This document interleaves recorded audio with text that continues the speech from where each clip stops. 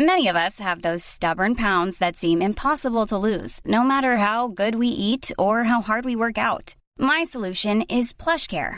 PlushCare is a leading telehealth provider with doctors who are there for you day and night to partner with you in your weight loss journey. They can prescribe FDA-approved weight loss medications like Wegovy and Zepbound for those who qualify. Plus, they accept most insurance plans. To get started, visit plushcare.com/weightloss. That's plushcare.com/weightloss. Hey, it's Ryan Reynolds, and I'm here with Keith, co-star of my upcoming film, If, only in theaters May 17th. Do you want to tell people the big news? All right, I'll do it. Sign up now and you'll get unlimited for $15 a month and 6 months of Paramount Plus Essential Plan on us. MintMobile.com/switch. Upfront payment of $45 equivalent to $15 per month. Unlimited over 40 gigabytes per month. Face lower speeds. Videos at 480p. Active Mint customers by 531.24 get 6 months of Paramount Plus Essential Plan. Auto renews after 6 months. Offer ends May 31st, 2024. Separate Paramount Plus registration required. Terms and conditions apply if rated PG. 11 to 1 on LMFM. Anne Rice, the Gothic novelist, widely known for her best-selling novel Interview with the Vampire, has died at the age of 80. She died late on Saturday due to complications from a stroke, and her son Christopher announced on her Facebook page and his Twitter page. She's written dozens of books, many of them in the Vampire series, selling more than 150 million worldwide. Interview with the Vampire, published in 1976, was made into a movie starring Tom Cruise and Brad Pitt in 94. Another of her works, The Queen of the Damned, was adapted into a film in 2002. Her work is revered all over the world. She brought us decadent vampires who taught us the true meaning of loneliness and the price you pay for living forever. I'm delighted to be joined by author Fiona Sherlock from Bective, who's best known for her own thrilling murder mystery books. She's going to discuss the impact Anne Rice has on literature. How are you doing, Fiona? I'm great. Disappointed we're not going to have any more beautiful Anne Rice books, but yes, it's unfortunate that she was mortal, unfortunately. But Anne Rice had a big impact on me, as I'm sure on as well. I came across her books really when I was in secondary school. It was around that third year of my Twilight, which kind of sparked my interest in vampire fiction. And I started reading the Anne Rice books when I was waiting for the other 12. So you discovered Anne Rice in between the Twilight franchise, which is that's unusual. Yeah, I was a teenager in Navan, so I was interested in sort of the alternative music scene, Yamo and gigs and things like that. I suppose that was my time of adolescent exploration. I suppose vampires kind of appeal to that sense of maybe belonging on the fringes, being a little bit sort of socially isolated, something different. And I think that's really why her books are so popular and why our interest in vampires is sort of prevails. If we feel like we don't quite belong, we can empathise with them a little bit.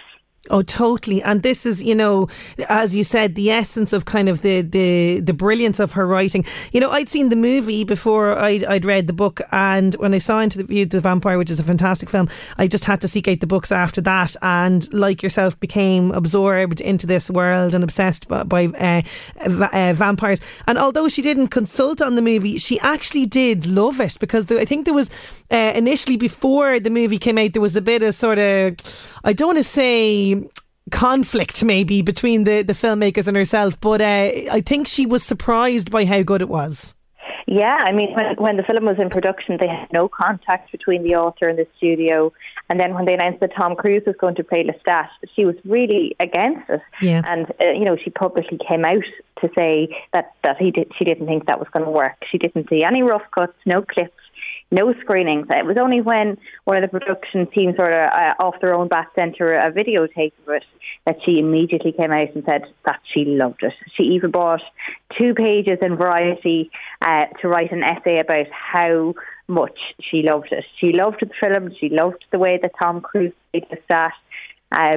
She had no idea at that time that the film was going to be a roaring success. Yeah. She hoped it would be, but she felt, so eccentric, so extreme, so weird. But then, sure, it blew the box office, $35 million opening weekend. Oscar nominated and was a huge success. And I'm certain that a lot of people are going to be trying to stream Interview with the Vampire. Do you know what? It's on Netflix. It's on Netflix. I noticed it there the other day. So there you go. It's actually available on Netflix if people want to check it out. But yes, you're so right. And I actually read that essay that you're talking about, and she went into so much detail about how much she loved it, which is great. You know, through the character of Louis, as you mentioned, you know, these people on the fringes of society and those of us who felt out of the general mass of people at school and things like that, you know, we really identify them. And I think she really did show us a different side to the vampire. We feel sympathy for a horrible creature, which is very unique, and that takes a special kind of talent, I think, as a writer. Yeah, I mean, that's where her contribution to, I suppose, the canon of vampire fiction really has an impact, because up until then, viewers were really just repulsed by vampires and what they could do to humans. But with Louis, you know, Louis is dying, you know, he's not in his right mind when he is presented with this option for immortality and life that he could not dream of by Lestat. And I suppose, you know, the reader can empathise with that, because, you know, if we found ourselves in that position, what would we do? And, you know, like throughout the book, throughout the movie, you know, Louis really struggles with the decisions that he has to make to survive, you know, so he eschews feeding on humans for a long time, you know, to feed on rat blood and things like that. And I think we need to see that struggle that gives him a sense of humanity, and that is certainly a unique contribution to the vampire scene. And I think even Stephenie Meyer goes further than that with Edward Cullen, her leading vampire. He's even more sort of self-aware and introspective. So it's like the lessons that Louis learned, Edward Cullen picks up on in his sort of reluctance to make a vampire out of Bella, even though she really wants him to. Yeah, absolutely. And, you know, for people who haven't read Interview with the Vampire, can you give us an idea of plot? Because there's a lot that goes on. It's quite a tome of a novel, and it's a lengthy enough movie as well, if memory serves me right. Yeah, it's a long movie, and it spans a long time period. So it kind of starts in 1791 with Louis' conversion to a vampire by Lestat, played by Tom Cruise. But the movie is framed by like a present day interview in which Louis tells the story to a modern day reporter. He goes through his own sort of birth of a vampire story. It chronicles their time together from 1791. Then they turn 10-year-old Claudia, played by Kirsten Dunst, into a vampire. So it spans a lot of time. It's a very star-studded cast as well. Christian Slater, modern journalist, Antonio Banderas and Stephen Ray are sort of some of the kind of...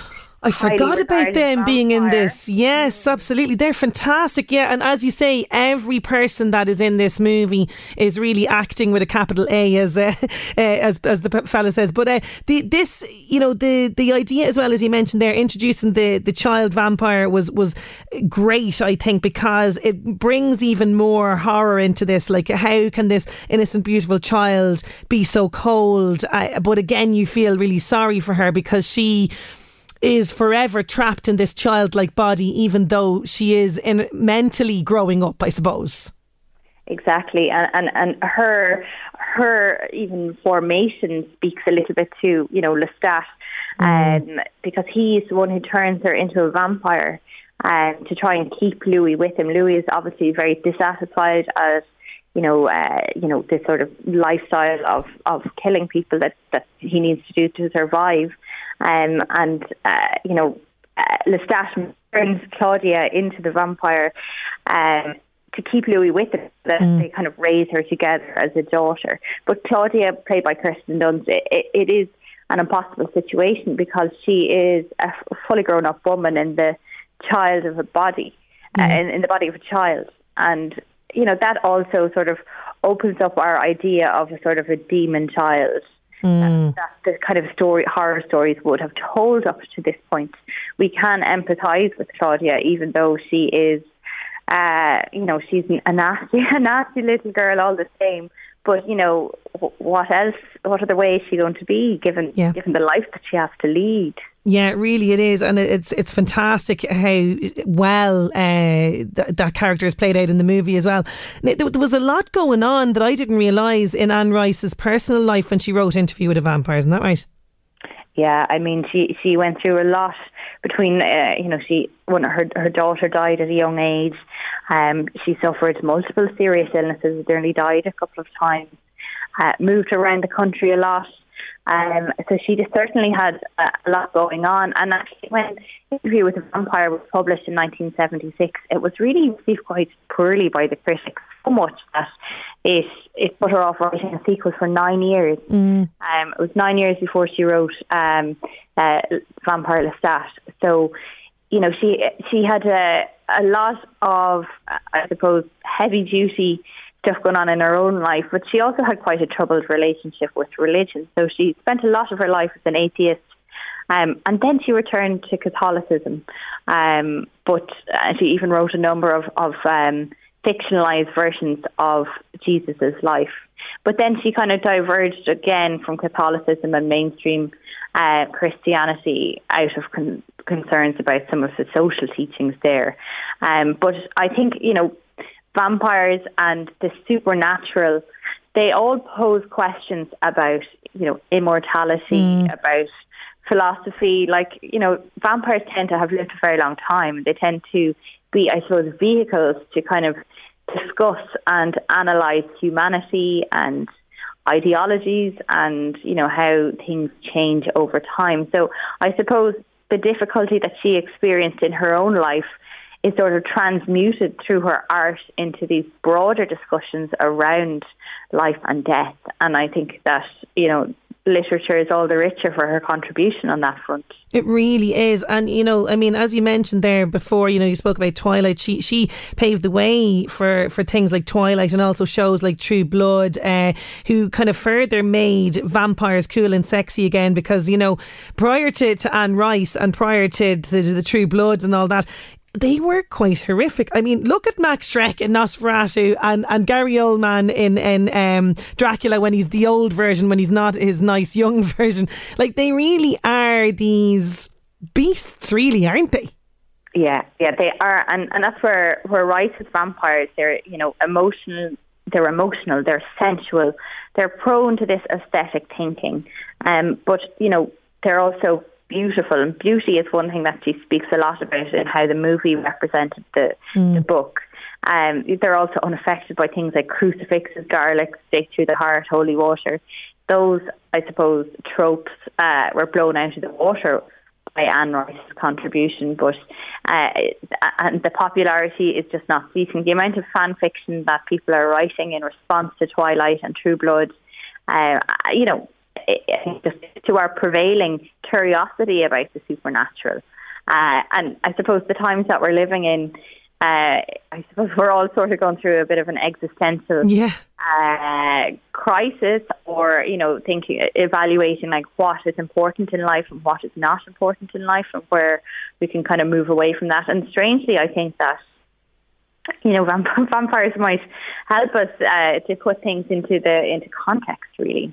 Yeah, and do you know what? I predict a massive surge in this kind of thing again. I really do. And, what struck me as well is, why are books like Interview with the Vampire not taught in schools? I mean, there's so much going on that we've just even outlined, just scratching the surface of this in this conversation. Like even one of that book alone could be picked apart and studied for Leaving Cert or something. Absolutely. And I think the challenge here is there's just so many good books and stories out there. In Ireland, we're quite limited because obviously we want to discuss and learn about our own literature. Sive, Dancing, as Una said, they're all really masterpieces of Irish fiction and tell us a lot about our culture and how we lived.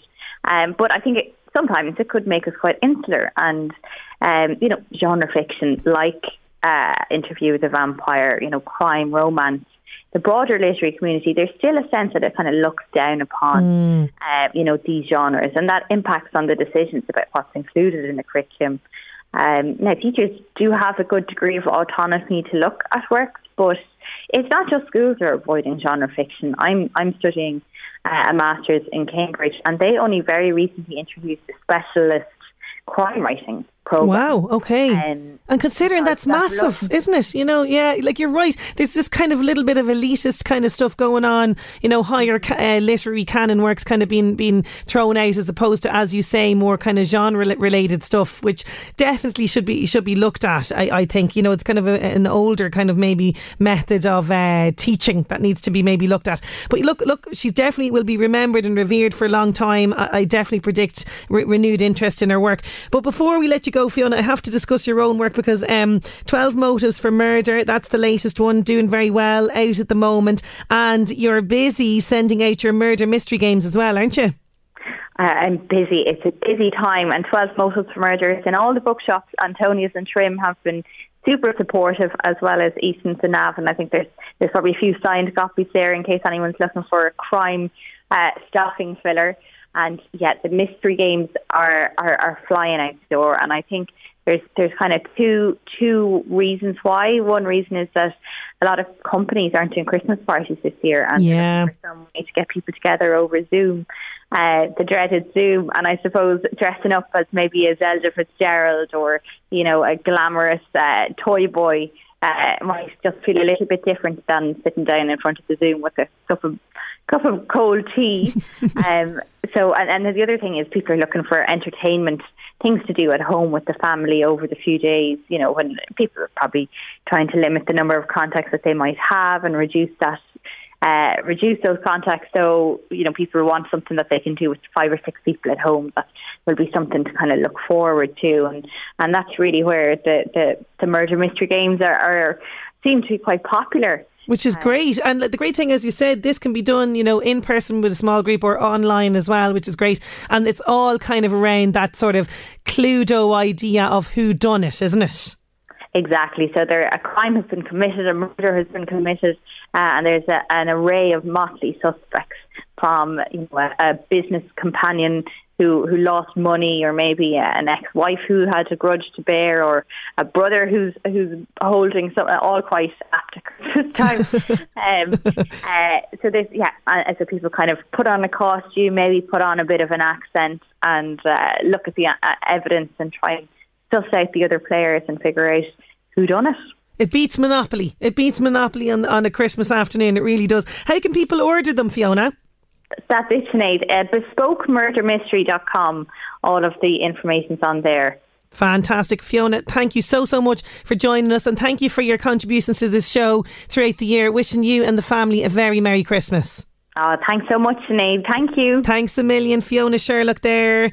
Fantastic to remember. Anne Rice. And, you know, if you have youngsters in your life that are maybe in their teenage years and they haven't gotten their hands on the Vampire Chronicles or the Interview with a Vampire book, it is a fantastic gift. And if they're into that kind of supernatural thing, they'll be engrossed in the pages of this. As Fiona mentioned there, BespokeMurderMystery.com. That's where you'll find all the details of her games and everything else there.